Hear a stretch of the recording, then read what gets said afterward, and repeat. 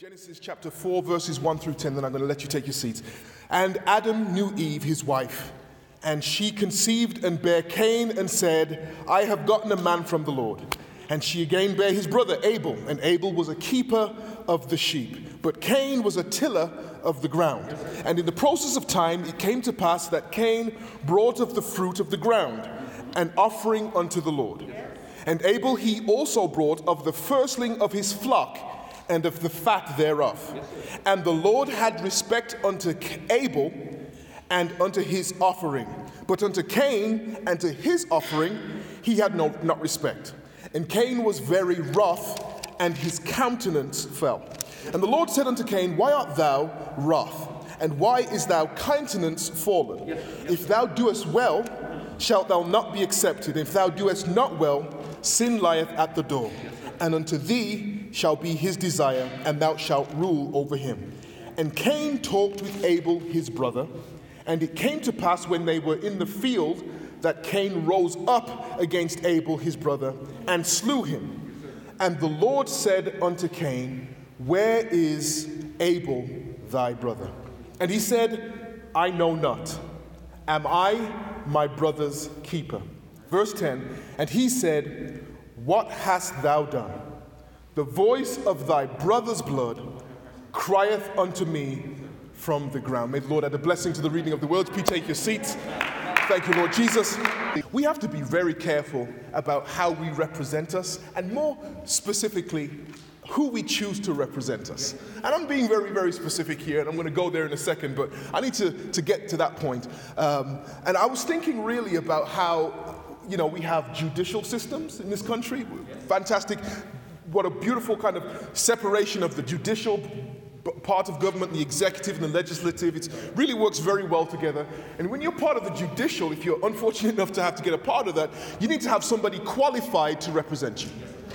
That's like if you go to court, and even if it's just a parking ticket, and you mess around and get the wrong person or the wrong thing, the thing that should have been easy for you now starts to get difficult. Getting representation for your cause is more than half the battle. The better the lawyer you have, you see why some folks who are really wealthy, get away. You say, how did he get away with that? Well, he had the best lawyer. He had an excellent lawyer who knew the ins and outs and the laws, knew exactly which buttons to push. I'll be the jury. Knew maybe the judge very well. Maybe they go golfing on the weekend. He knows the judge that well. It works out perfectly if you have the right representation. Against that idea, if you have the worst representation, let's say it's a court-appointed lawyer, somebody who has got a caseload, hundreds of cases that are he has to deal with, and he has 10 minutes he's rushing in court just 5 minutes before he's supposed to represent you. He's saying, what's your name again? Oh, yeah, Mark. Yeah, sure, let me see what I can do. He hasn't looked at your case file. And this is who's representing you. Doesn't know the judge. He's late. He's upset the judge because he's coming to the court all loud. Right? This is what happens when you have bad representation. When you have bad representation, the thing you should have got off with, you don't get away with. Right?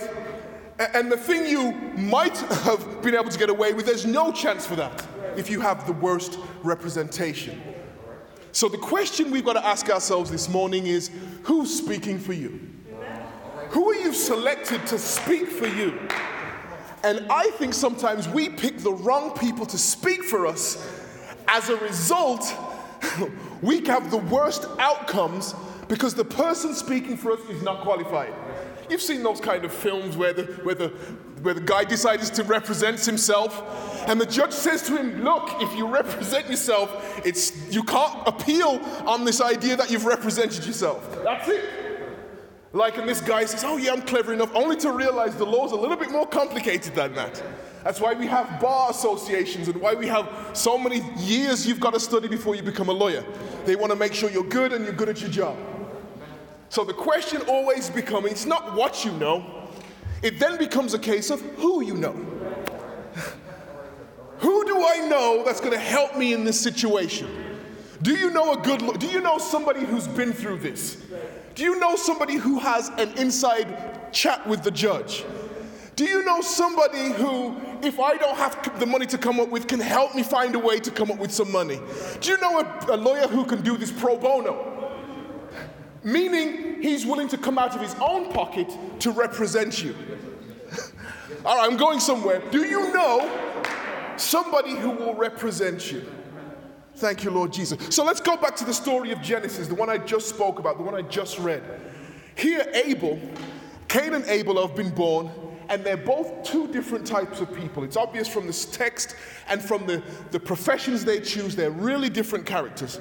One chooses to till the ground, and the other one chooses to herd sheep and livestock. And it's both time for them to give respect to God, and so respectively they give from their own, from whatever their profession is. One gives from the ground, and the other one gives from the flock. And the Lord loves what Abel does and hates what Cain does. Right? He likes what Abel does and doesn't like what Cain does. The truth is, Cain could have done the right thing if he wanted to here. He could have actually got something from the ground and given it to the Lord, but he could have actually gave something if he had the right attitude and was willing to maybe trade with his brother. He could have got a right kind of sacrifice too. Yes, sir. Yes, sir. Instead, he chose, once he realized he did it wrong, not to help himself or go to his brother and see how I could correct this. What he chose to do was just get angry about it. He chose the wrong path when it came to getting in relationship with the Lord. He didn't seek out to decide, what do I need to do to get closer? He decided to get mad. And he got frustrated with the person who got it right. So the scripture tells us that him and his brother are out one day, and he kills Abel, his brother. The first murder we hear about in the scripture. And in doing so, something happens that I don't think Cain was ready for. The scripture tells us that as soon as Abel's blood hit the ground, it cries out to the Lord. The problem that Cain has now is that there is a voice speaking for him, but the problem with the voice this time is that it's not speaking good things for Cain. It's accusing him of what he's done. This blood that has spilt on the ground, apparently the Lord can hear this, and as a result of what he hears, he comes and speaks to Cain. And he says, your brother's blood is crying out against you and has told me what you've done. It's a fascinating moment because we see here the power of blood. We see here the power of blood. And it's actually not the first time. I know we're at the beginning, but technically this isn't the first time that shedding of the blood needed to happen in order to fix what somebody's done. In fact, if you think back into chapter 3, I believe it is, what happens with Adam and Eve when they go against what the Lord has says, the scripture tells us that they run and hide their nakedness, right? And they cover themselves up with temporarily, but then the Lord covers them with clothes from animals that he sacrifices. And that becomes the first shedding of blood to cover over a mistake. Right? That's the first chance that has happened. A sin has occurred, some kind of issue, some kind of problem has occurred, and we need to fix it by paying the price, and that price is going to be paid in blood. And it's paid for by these animals that essentially the Lord kills and clothes them with. So this is the first time. And then this time happens again, but this time the blood that's shed doesn't help Cain. This time the blood that's shed accuses Cain. And I was thinking about how the fact that we have to make sure whatever is done for us when we go wrong, it represents us well. Abel's blood did not represent Cain. It accused Cain. But there is blood that represents us. I'm getting there. Give me a moment here. So I remember when I was young, I think I was probably about Jaden's age, maybe a little bit younger.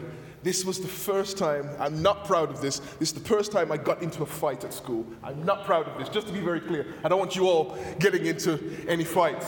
Do not tell your teachers the pastor said it's not okay.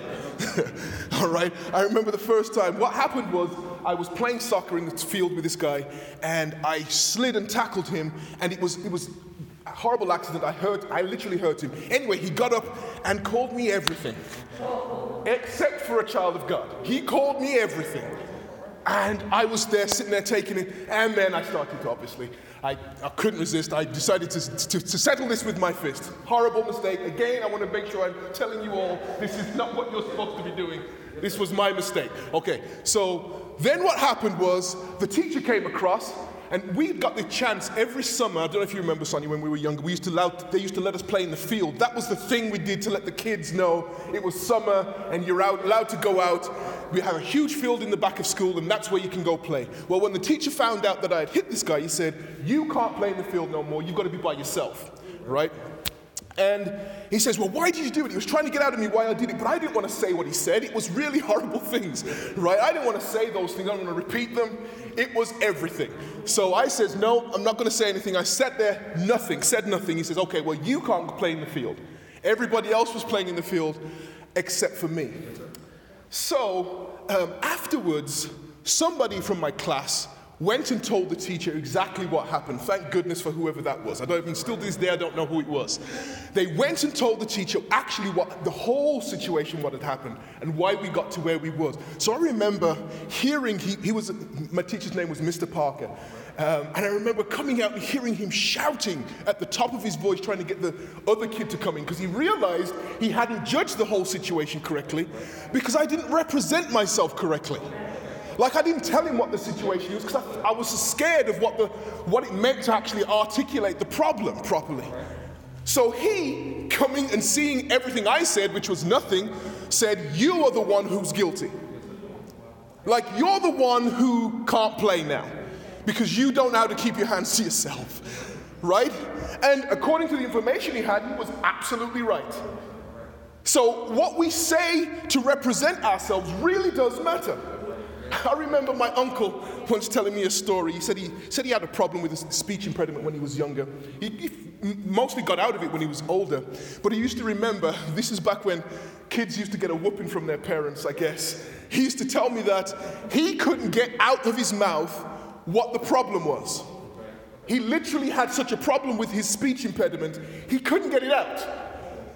And so if his brothers did something, he ended up getting the worst of it, because he wasn't fast enough. He said by the time he was 14, he figured out how to overcome the stutter because he was tired of getting the brunt of his parents' wrath.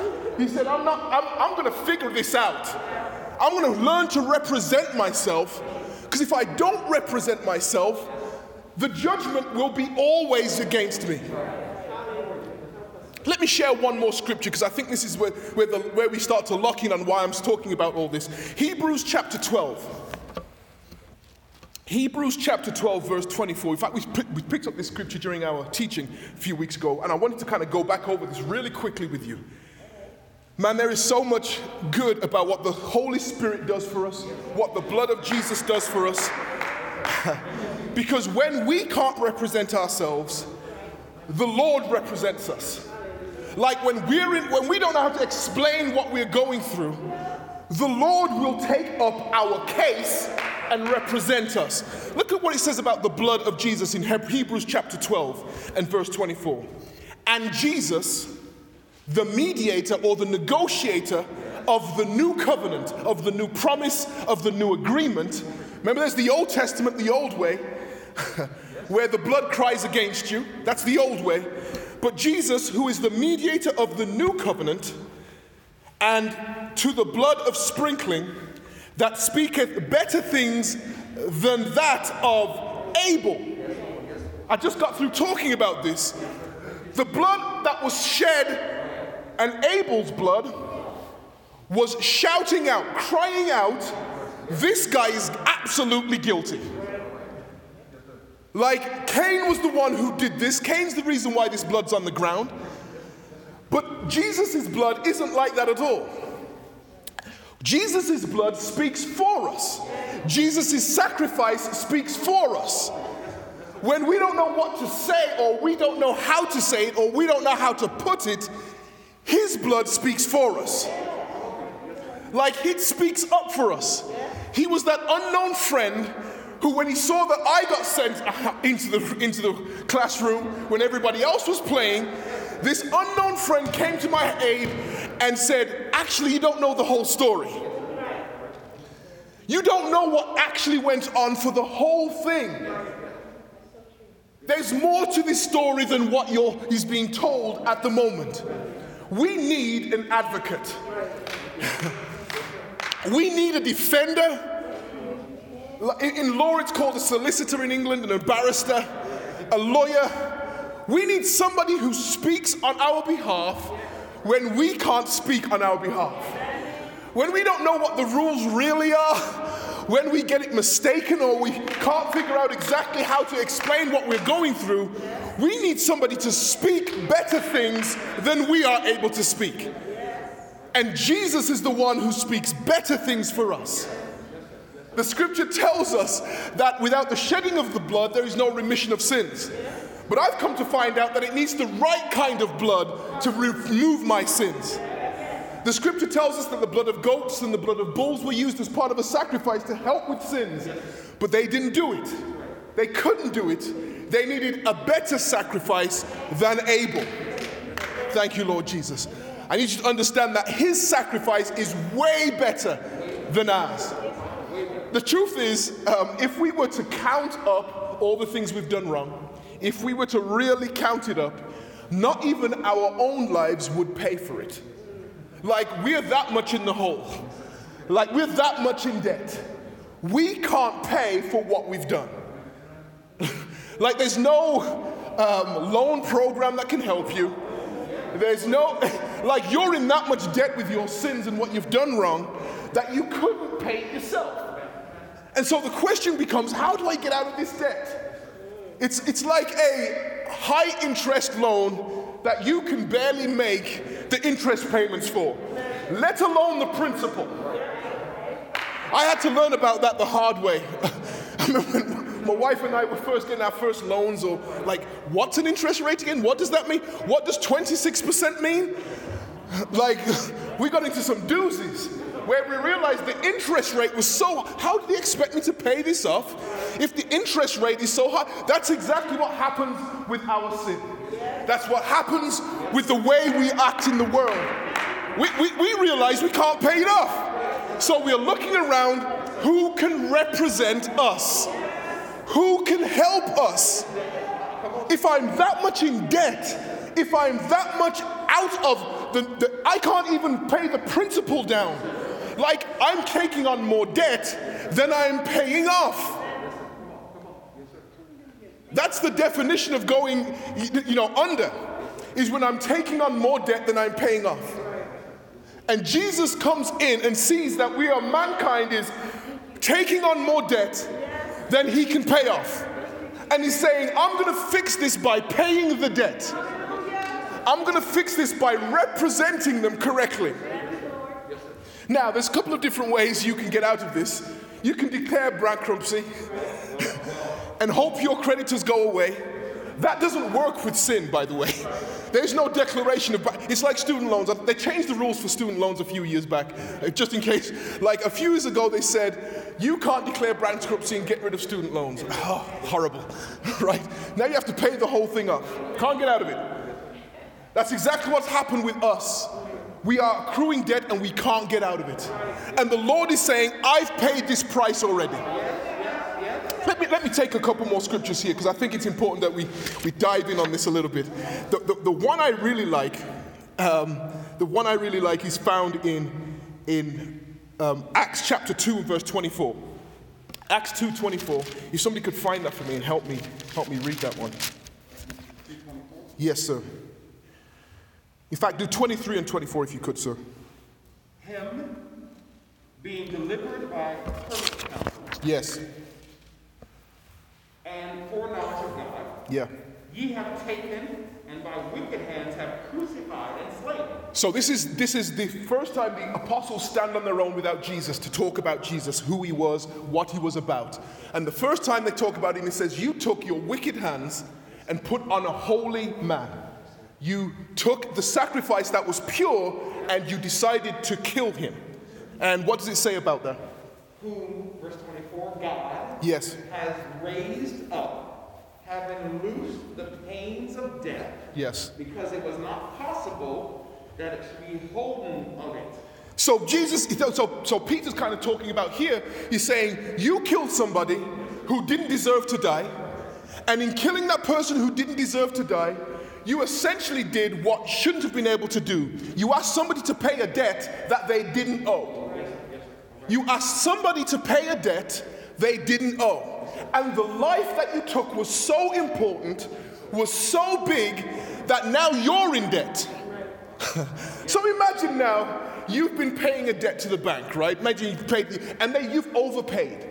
Let's say you overpay the debt that you owe to the bank. Maybe it's because your mortgage, and you've been unfortunately paying too much.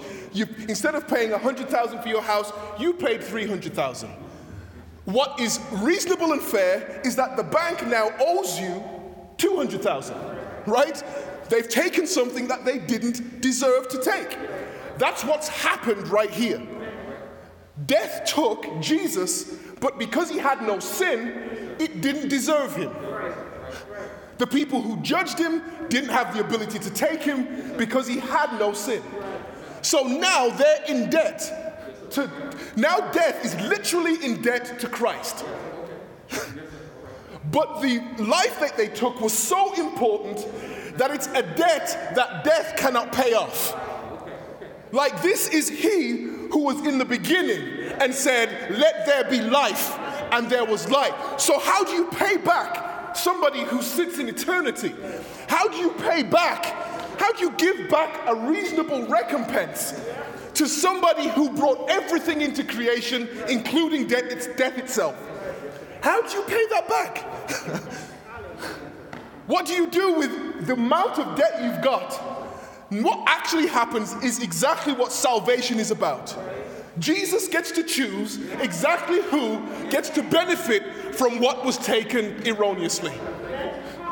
Like, he has so much life debt owed to him that he can turn to me and say, I represent him, and the life you took from me that you think you now owe to me, you now owe it to him. So now when I do something wrong, it's not like I have to pay the debt, because Jesus paid the debt. Like, he's the one that's owed it because he did nothing wrong. Let's go to 1 Peter chapter 3, verse 18 and 19. I'm going to show you exactly why I say what I say. Thank you, Jesus. 1 Peter 3, verse 18 through 19. 1 Peter 3, 18 through 19. Yes, sir. Yeah. Also had once suffered for sin. So you made Christ suffer for sin. Not his own sin, our sin. Like, he didn't do anything wrong. We did. But you made him suffer. Okay. The just for the unjust. Why did he do this? When he was perfectly just, when he was innocent, and he found people who were guilty and said, don't make them suffer. I've already suffered enough for them. You see that? Okay, keep going. The just that he might bring us to God, being put to death in the flesh, but quickened by the Spirit. So here he says, the just for the unjust, the innocent for the guilty. You took him erroneously, and he did all this that he might bring us to God. It was a deliberate act to provoke the people to take his life so that he could turn around and say, I am now giving life to anybody I want. It's like me finding out that my dad paid a bill way too much for our house. And they come in and say, okay, well now we owe too much, now we have to give you some money back. Well, it would go to his sons and his daughters. He would go to his grandchildren, right? So now the only way I can get the money back is, the only thing I have to do is that I prove that I am his son. Like, I prove that I'm related to him. And the money that is owed to my father now goes to me. What are we then in the church? We are people who have proven that we have a connection to the Christ.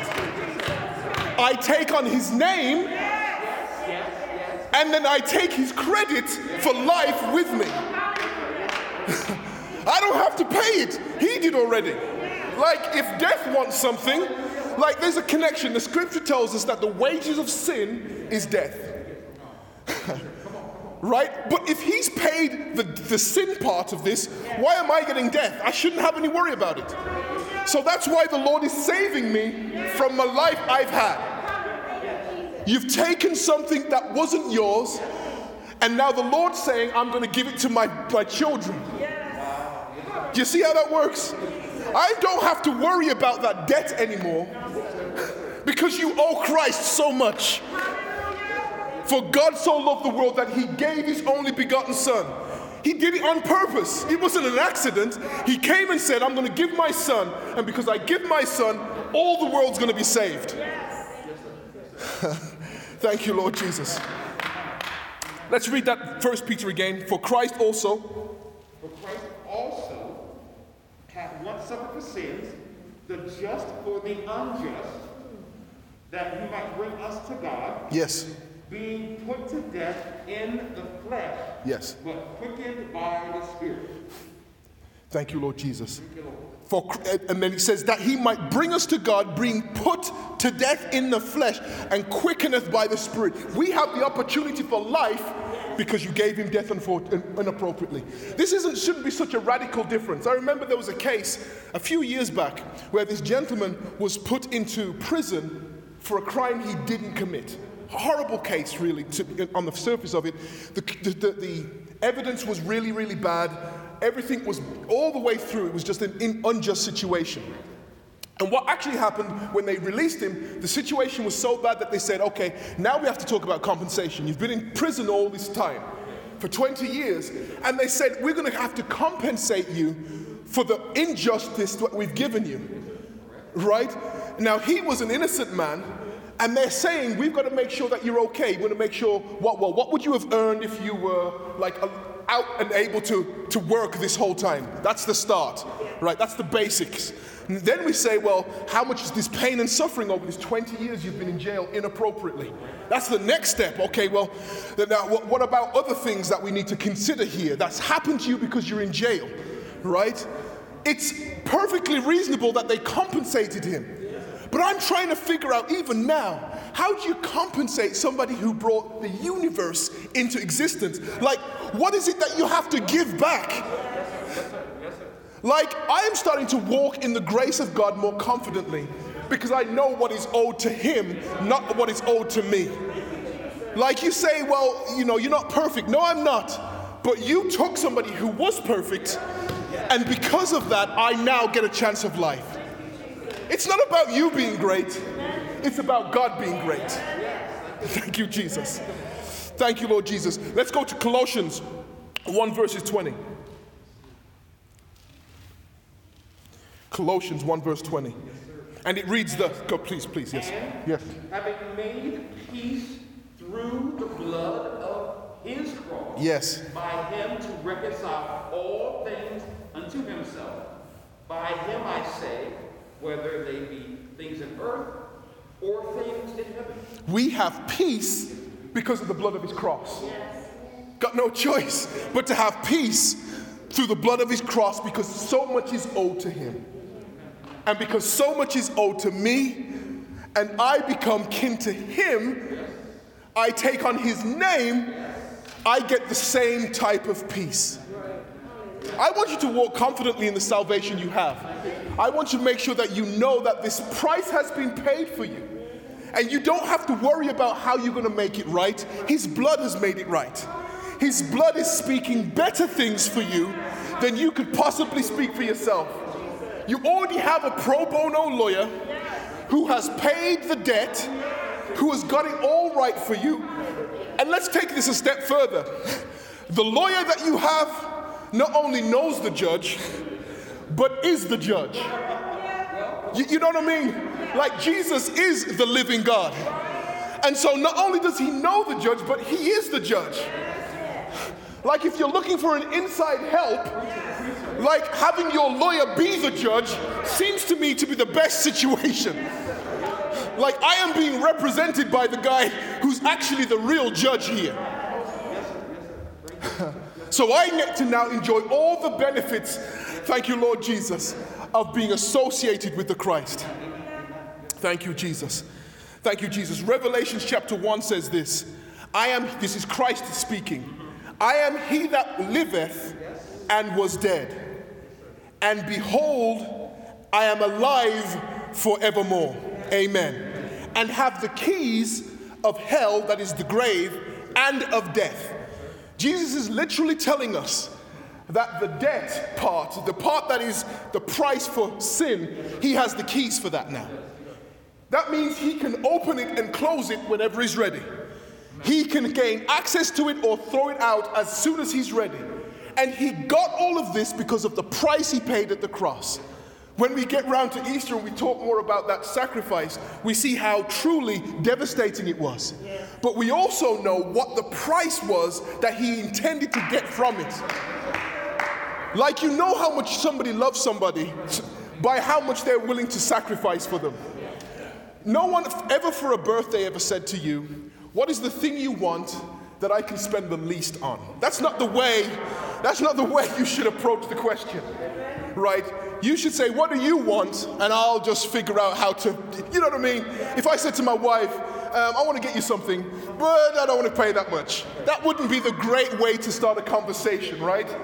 We want to know, like, you can have anything. If I got it in my account, it's yours. That sounds more like love.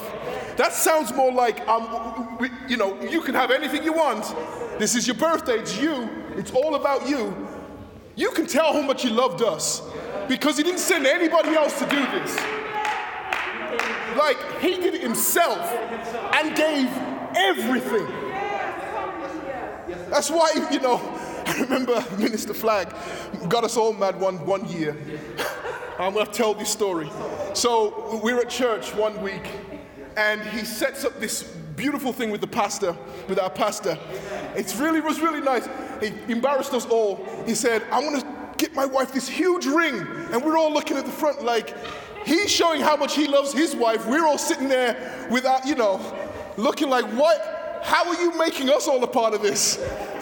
But he wanted to show how much he loved. The ring was huge. You still have it? The ring was huge, and we're like, oh yeah, he loves her, right?